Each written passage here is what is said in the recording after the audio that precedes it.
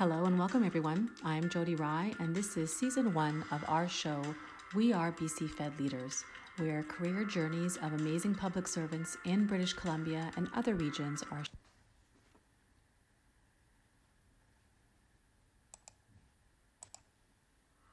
shared in the hopes of inspiring dialogue, generating ideas, and enhancing learning.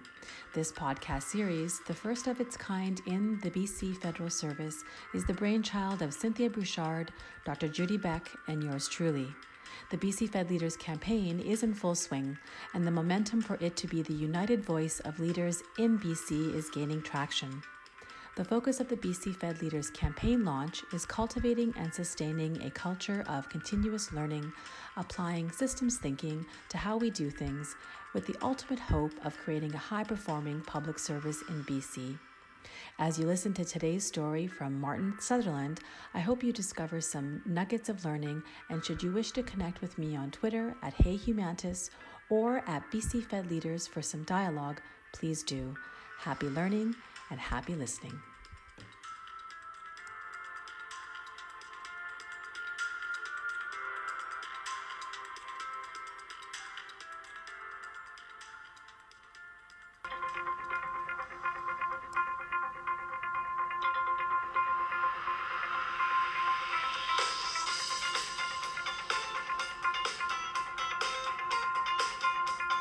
Today we are speaking with Martin Sutherland, Director of Policy, Planning and External Relations within BC Western Economic Diversification Canada.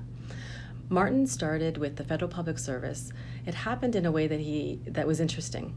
He realized that he didn't want to be a nickel miner in Manitoba, and so he went back to school and attained an MBA and started working in policy. In addition to his working with policy, Martin is fascinated with management and the interaction with people, and that's the story that he'll be sharing with us today. Welcome, Martin. Thanks, Jody. It's nice to do this. It's interesting. I was started out as a mining engineer because I love numbers, and I end up in policy, and which has basically no numbers at all. It's all reading and writing. But when I did get into the EX ranks, I was intrigued by the staffing process and how I could motivate my staff. I am by nature a conflict avoider, and so the command and control style of boss and barking out orders and making demands wasn't really going to do it for me. So I had to find a style that worked. And I guess style might not be the right word. I'm not sure it's a style that I've got. I'm actually not sure if it's even any good or if anybody likes it, but I look forward to coming to work every day. I'm pretty sure my staff does too. And we have fun and we produce. And hopefully this has contributed to the recent results that WD had as being ranked as the best department to work in the federal public service. So I like to think that this style, as I call it, has contributed. During, I guess, my time certainly as a manager, I think a lot of this style is a result of things that I've picked up along the way, and I call them Martiysms of management. I'm not a management expert, and as those who know me, I'm far from perfect, but there's nothing particularly profound in these things that I'm going to talk about, but I think it's common sense and based a little bit on my understanding of human nature. Very cool. Well, as you're talking, when we think about this, the themes that we're sort of focusing our podcast on, we're looking at the concepts around high-performing organizations, continuous learning, and systems thinking. And so I'm curious to hear about your Martiysms as they relate to those topics, and in particular, which ones for you resonate very strongly when it comes to working with people? Yeah, that's an interesting question, and I think one of the things that sort of resonated with me very early in my career, and it's so obvious, and so many people I don't think fully understand it, but within an organization or a group of people, half of those people are above average and half are below average. And you can never change that. You can raise or lower the average, and I think raising the average is what we strive to do as managers and as organizations to become that high-performing organization. But the fact of the matter is that half of the people are below average. And you think about any group, you think about a hockey team, you've got people on the fourth line, people on the first line, and you can't sort of measure them the same. Same with doctors. Half of a graduating class of doctors are below average within that class. And so understanding that then forces you to think about how you deal with the people in that group. And I think as a manager, you then start to realize that my job is to get everybody in my group to perform to the best of his or her ability. And so you deal with them as individuals. You don't worry about setting a standard and measuring them to that standard. You deal with them as individuals and you get them to perform to the best of his or her abilities. And I think that's so important. It humanizes, I think, the management process, and you realize that your job is really more of a coach than it is a manager, I think. So that's probably been the biggest key issue that or biggest key point that has come to my attention in my career, and I'm glad it happened, and I'm glad it happened at an early stage. And so when you talk about it coming to your attention, can you describe a little bit more about that and why your thinking has gone to treating individuals, as entities unto themselves and supporting them in terms of where they're at, meeting them where they're at, versus doing these comparisons? What happened in your career that's caused you to sort of think along those lines versus comparing? Yeah, it's first of all, we hire some incredibly intelligent people. There's some amazingly smart, intelligent people in the public service, and I joke. I think I'm joking when I tell some of the folks that I'm glad I graduated when I did, and if I was to be graduating with some of the people that we're bringing into the public service now, I wouldn't have a hope of being hired. But we do hire incredible people, and it's funny because you think of sort of if you want to talk about the people in the lower half and call them, I suppose, underperformers, they're not underperformers in the way that I think government thinks about underperformers. But let's remember, we actually don't hire underperformers. There's never been a job poster that I've ever seen that talks about somebody needing experience as an underperformer, or that being a competency that we're looking for. So we hire people that are qualified in a particular position, and subsequently they are deemed underperformers. So something happens that we create them. I think we have to look at they end up probably in jobs that they're not properly trained for, or they're not suited to. There's a personality conflict with coworkers. They don't like their manager or other people. There's issues going on at home. There's a whole host of reasons why that underperformance happens. But I think the onus is on the manager and on the organization to deal with that. And it's one of the things we spend an inordinate amount of time doing performance assessments and that sort of thing. If we spent half the time training managers on how to deal with people and how to properly motivate them to get the best out of them and develop them properly and support them properly, I think we'd be far better off. And actually, while I'm on the subject of performance assessments, I'm not a fan of performance assessments per se, and not in the way that we do them currently across the government. First of all, I don't think it's helpful to tell half of your staff that they are below average. That doesn't make any sense at all. So we also have a rating scale, and rating people I don't think is useful. I don't think it's helpful. I think it's somewhat demeaning, in fact. I think when you don't have a person's remuneration tied to their performance, then I really don't think there's a point in doing a rating on them. I think, yes, you need to deal with performance issues, and I think that should be done at the time when the performance is either good or bad. And I think that the manager, the onus is on the manager to identify that time and talk about it with the employee at that time. I think what you want to do for sort of year-end exercises in terms of sort of discussions with an employee is to talk about how we're going to make them better in the upcoming year. We can talk about the training plan for them. We can talk about their weaknesses and how we're going to address them. We can talk about their strengths and how we're going to capitalize on them. But I think that the vast majority of people would welcome a discussion on how they can improve. and become better than they are and access opportunities. I just don't think that there's any point in giving a person a rating. And while I'm on sort of the ratings, the current rating system that we have, where succeeded is actually the third on a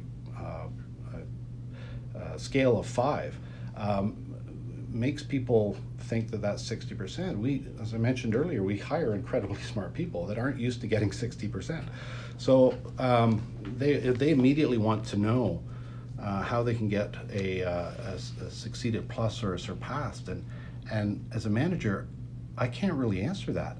Very often those types of ratings have to do with the files that you work on and the circumstances that you end up being put into. So it's not something that I think is helpful to the performance of an organization. Poor performance must be dealt with, absolutely, and I think there's a way certainly to do that.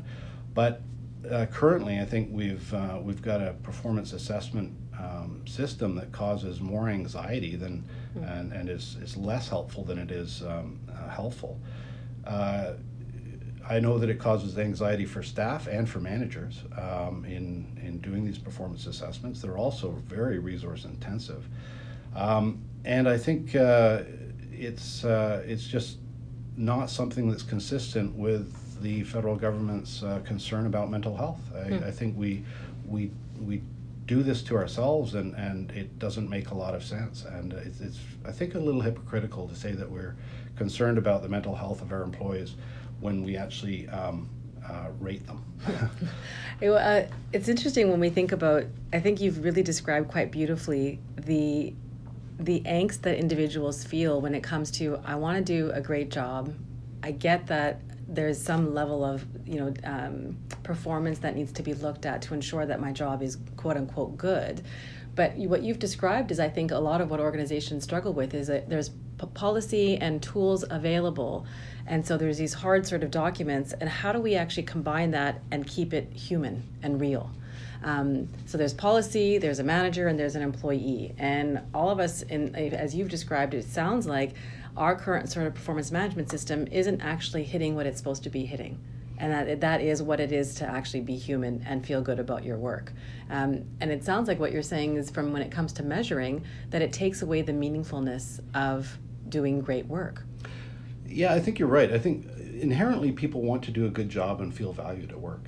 I think that's a sort of a basic human sort of feeling. And I think managers need to recognize and value the work that all people in the organization do. Everybody's got a job within that organization.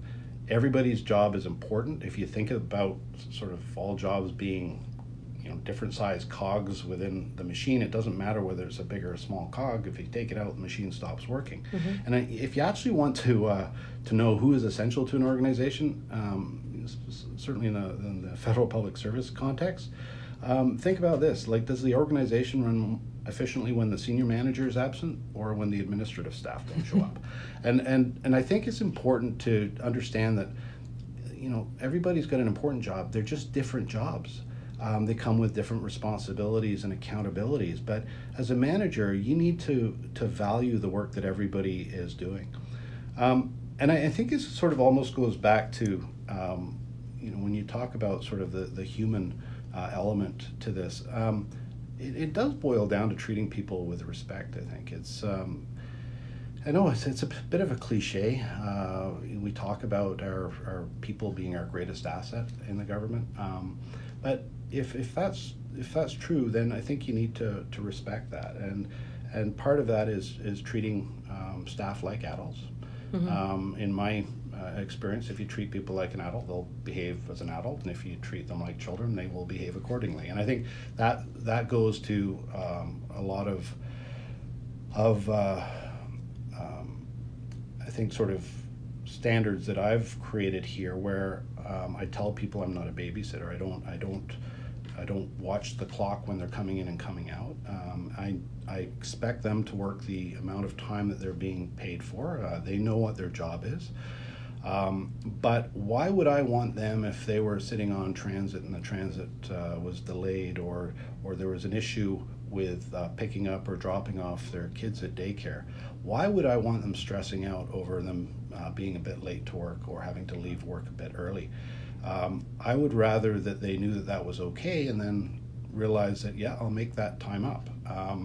That's just an approach that I think makes coming to work a lot better. It gets rid of some anxiety. Again, going back to the emphasis that we've had on mental health, I think it's helpful in that respect. But I think it does go to how you deal with people. It's also helpful, I think, to understand, be flexible in how you deal with people. People are different. They're motivated by different things, and it's important to understand what those motivating factors are for that particular individual. It's also important, and I know in the past people have said, don't mix business and home, or business and pleasure, and that sort of thing. And I'm not advocating for that at all, but I am advocating to understand what's going on in people's lives. Mm-hmm. It goes back to the fact that people can bring personal problems to work, and they can take work problems into their personal lives. That's really hard to turn a switch on and off when you come to work or leave work and switch into a different mode. So their mental health at work is going to be impacted by things that are going on at home. So I think it's important to understand and have some context for why somebody might be not performing to his or her best ability, to be able to have a discussion about that, and find ways to help, whether it be through the employee assistance program or leave or something, but allow them to deal with those issues so that they can not end up being an underperformer. But it is that sort of compassion, it is that respect for the individual, and that's so important. And the other thing that I think that where in the past we have been very quick to punish mistakes or ridicule mistakes or identify somebody who's made a mistake, and I honestly don't believe that anybody comes to work with the intention of making a mistake. But if we don't, mistakes actually should be an opportunity for people to learn and find a different way of doing something. And so if we make people afraid to sort of own up to mistakes, that can be very detrimental to an organization, and it's also a missed opportunity to learn. So I think it's really important to make staff and people comfortable in discussing things, in wanting to improve and make the organization better. What's interesting about that is that when you talked about coaching conversations, and when you're meeting with your employees and talking about, where are the areas that we're looking at in terms of leveraging, what are you good at? It's interesting because I don't think conversations are happening in performance management, which is directly, okay, over the last six months, what's something that happened that wasn't supposed to happen? And let's talk about the learning that came from that, and now what do we want to do? And so do you think that there needs to be more real candid conversations about honoring when stuff isn't going well and getting the government out of this sort of risk aversion, covering up when things aren't going well and just owning it? Yeah, absolutely. I think owning up to mistakes should be really looked at as an opportunity to learn and improve, and for the organization as well, not just for the individual, but for the organization. And so I think failure now as well is I think more difficult. I think, this is my opinion, but I think we've raised a generation who never got used to failure when they were younger. That it was always this, it's not whether you win or lose, it's how you play the game type of mentality. So everybody gets the participation ribbon. We don't keep score when kids are playing, and as it turns out, how you play the game is important, absolutely, but it does matter whether you win or lose. And life, that's losing means you don't get the job that you really wanted.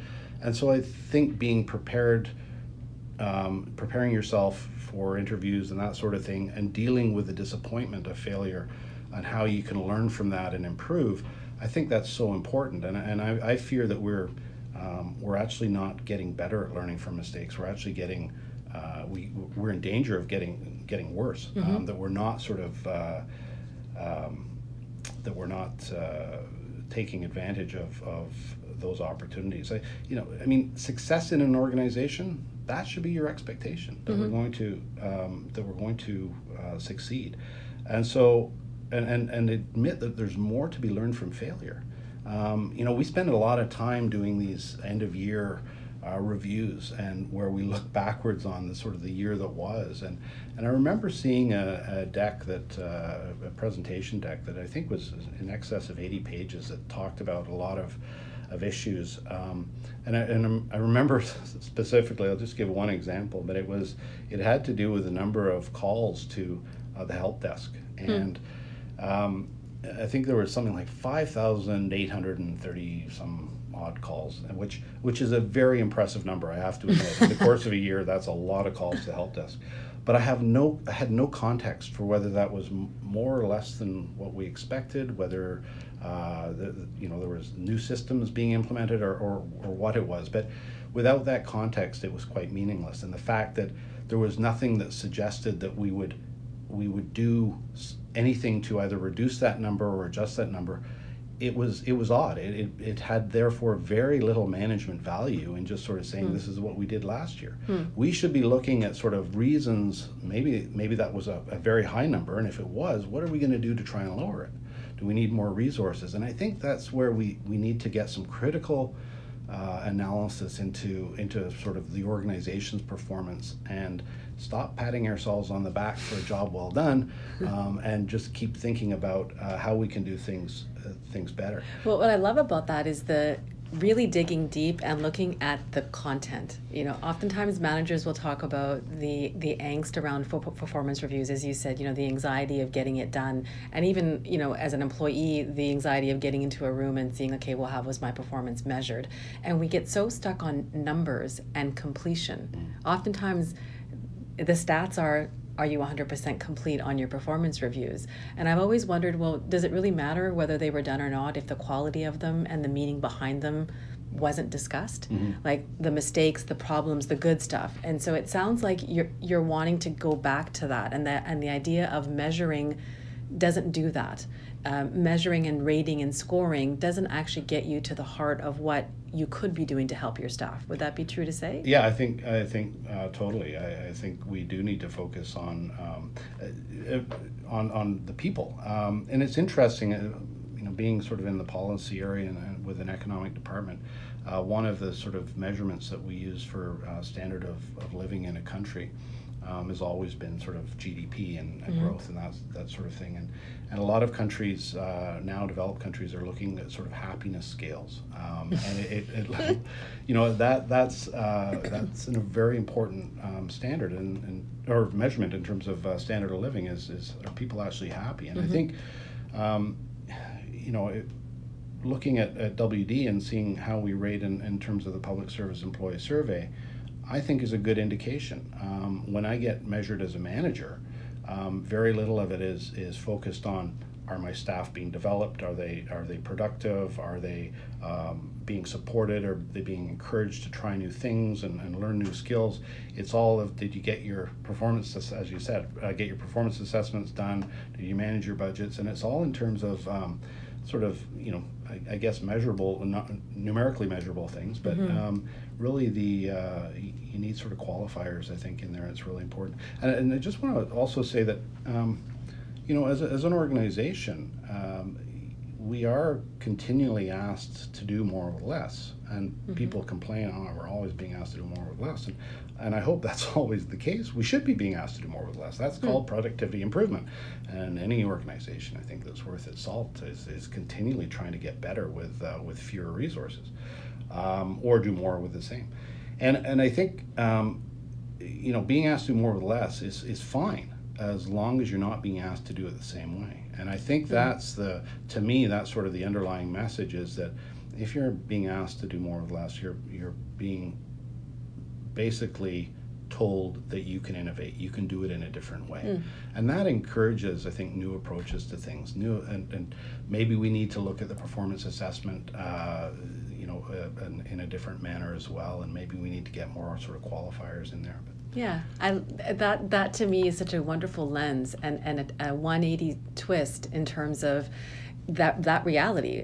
Even the public service employment survey, there's questions on there that like legit say, do you feel like you have enough resources to do your work? Are there too many priorities? And so it is really sort of getting to measure. But at the end of the day, maybe that's not a bad thing. Maybe that's an opportunity. And to have that lens and to hear you say that, I think is encouraging, because that's not necessarily what employees hear all the time. And you talk about innovation and performance. I'm curious about, so what's the actual gap when it comes to performance management? And you mentioned WD and sort of the ranking of folks being happy working here. Why is that? What are you folks doing in the innovation space when it comes to measuring performance that you think is different and that's working? Well, I don't think we're doing necessarily anything different in terms of performance measurement. Right now, I think we're still doing what is required by the system. But we're also putting an emphasis on the discussions, right? Okay. As opposed to the ranking. And it is being immediate with the feedback to people on things that they've done well and on things that they've done poorly. And it's having frank conversations. You really want that trust. Like I say, if you have that respect, if you treat people like adults, you can get a really good relationship going with all of your staff, where they will tell you if they're looking for another job or they're kind of getting bored or they've got another opportunity. And as I like to sort of tell people, if you really want to disrupt my life, my life will be disrupted if you decide to leave. And I say I'm going to be disappointed, but I totally understand it. If somebody's moving to a better opportunity or gets a good offer, I'm going to encourage them and support them in pursuing that, whether they've been working for me for 6 years or for 6 weeks. They don't know what's going to come across their plate, what opportunities are going to present themselves. So why make them feel guilty for leaving? But I think it's important to be supportive. But I want to create a relationship with staff where they don't give me 2 weeks notice on this, right? That's how you're going to really mess up my life, is by giving me 2 weeks notice. But if we can have this discussion and we can talk about at the beginning of the year what their aspirations are and where they want to go, and I can help them get there, my world becomes more predictable as well. And I think one of the things, we talk about being branded as the employer of choice or in the federal government, and it's funny because I don't believe you can brand yourself. Other people brand you. You can market yourself, and that's a totally different kettle of fish. But if you market yourself as an employer of choice, and you're going to create expectations that are never going to be realized if you can't fulfill them. So I think we need to sort of stop trying to market ourselves as the employer of choice and just behave as the employer of choice. If we do that, we'll be branded as such. If I think as a manager, if we start to understand that developing and supporting staff in their careers, respecting them and the work that they do, if we start to understand that isn't just the right thing to do, we need to understand that's the right thing to do, but we also need to very much keep in mind that I'm not doing these things for altruistic reasons. I actually believe it's in the manager's best interest to behave that way, because if you behave that way, if you get people who enjoy that environment, where they're supported and encouraged and they're being fulfilled in their career, you will be branded as a manager, a good manager, and you'll be attracting an increasing number of better qualified individuals who are going to raise that average, as we talked about, in terms of half people being above and below, but you'll raise that average, increase the performance of your team, and you will look like a good manager. And, absolutely. It is all about me, after all. As it should be. It should all be all about us. That's right. You talked about so many elements around employee engagement and high-performing organizations, and this idea around trust. And when you look at the definition of employee engagement, mental health and the 13 factors that exist in terms of having a healthy environment, trust and human connection are key to that. And I love what you said around the branding. And I do believe that to be called a leader is actually a gift. I think that we give that gift to an individual to say that this is someone that I wanted to work with. They led in a way, and you mentioned style, in a style that made me want to come to work. And I think that that's really this real kind of human connection. And when we look at management and employees, how we're connecting and the real conversations that are taking place, I think is where there's the opportunity to get out of policy and to get out of tools like our performance management system and measuring, and just bring it down to basics. Have a conversation. How was your day? Oh, it's not going great. I think that's the opportunity that exists, and it sounds like that's how you've been living and breathing. Well, I like to think so. I mean, I'm by far not the smartest person in most rooms. Sounded pretty smart to me. Unless I'm by myself. But it's like, I don't have all the answers, but I do think that the way that, like I say, I'm a conflict avoider, so I'm not really sure I have much of an alternative. But I do think that bringing it down to a human level is so important. And I like to think that coming to work can be fun and enjoyable, rewarding experience for people that they look forward to every day.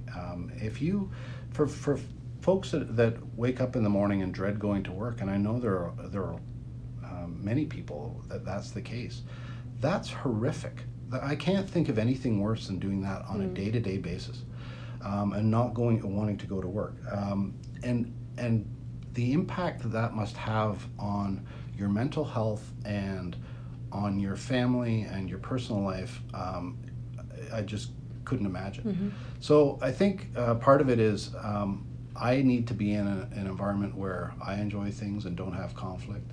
And I think there are ways through some of these techniques, and there's nothing here that I think anybody could say is earth-shattering. They're all pretty simple techniques. I think it's human nature. But we seem to have created over time a workplace that is high-performing, certainly in terms of, I think, job satisfaction, in terms of a lot of the elements on the Public Service Employee Survey. It wasn't always the case.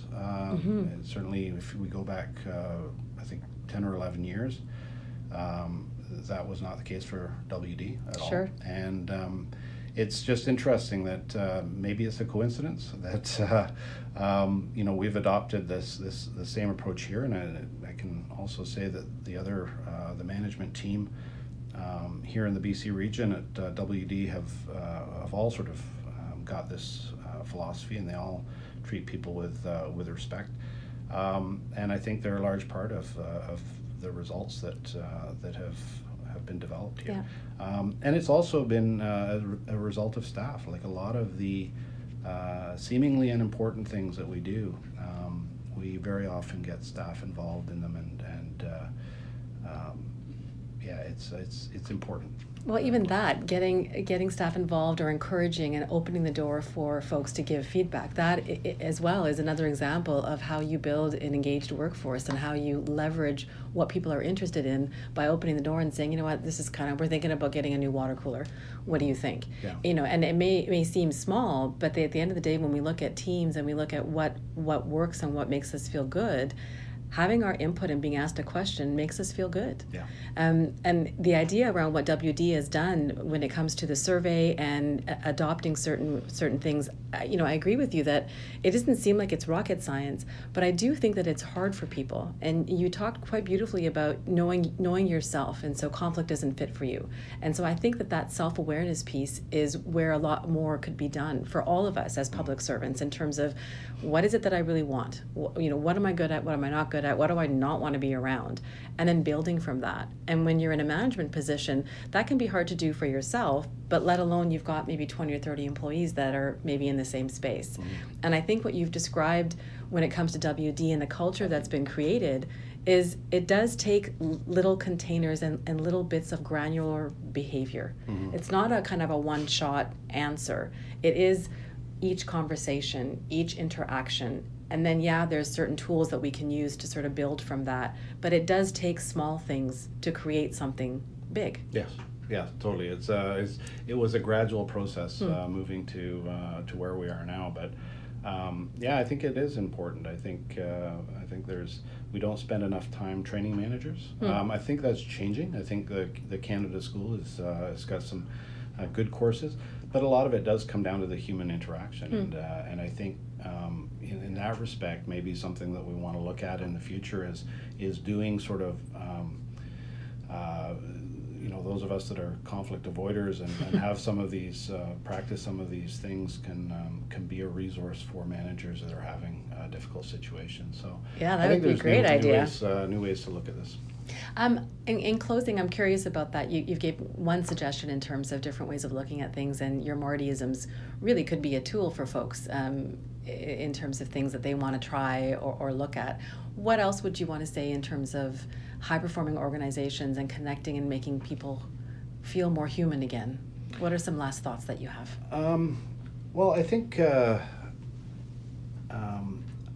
it's important to get to know people on a personal level, and you can't maintain arm's length approach when you're dealing with people and treat them as sort of robots in a systematic objective way. It's human interactions are subjective by nature, and I think it's important to get to know what goes on in a person's life outside of work, and that provides context for them. I think is it called the platinum rule now? The golden rule was treat people as you would want them to treat you, and the platinum rule is treat people how they want to be treated. Oh, I like that. And it's something that's come up relatively recently, but it's also something that for decades I've realized that you need to treat people on an individual level, and what works for one is not going to work for the other. And in a work setting, that couldn't be more the case. And I think it's important for a manager to understand that not everybody needs the same amount of supervision. Not everybody's motivated by rewards or money and recognition. And so that's important in understanding how to deal with that individual. But knowing, having context for how you deal with people, I think is very, very important. And you can only do that by getting to know them. Wonderful. Platinum rule. I haven't heard of that, and I think it's so poignant in terms of meeting folks where they're at, honoring who they are, and then seeing what you're going to do to create a high-performing organization. Wonderful. Well, Martin, I wanted to thank you so much. It was an honor and honestly a breath of fresh air to speak with you today. Thank you so much. Thank you, Jody. Enjoyed it.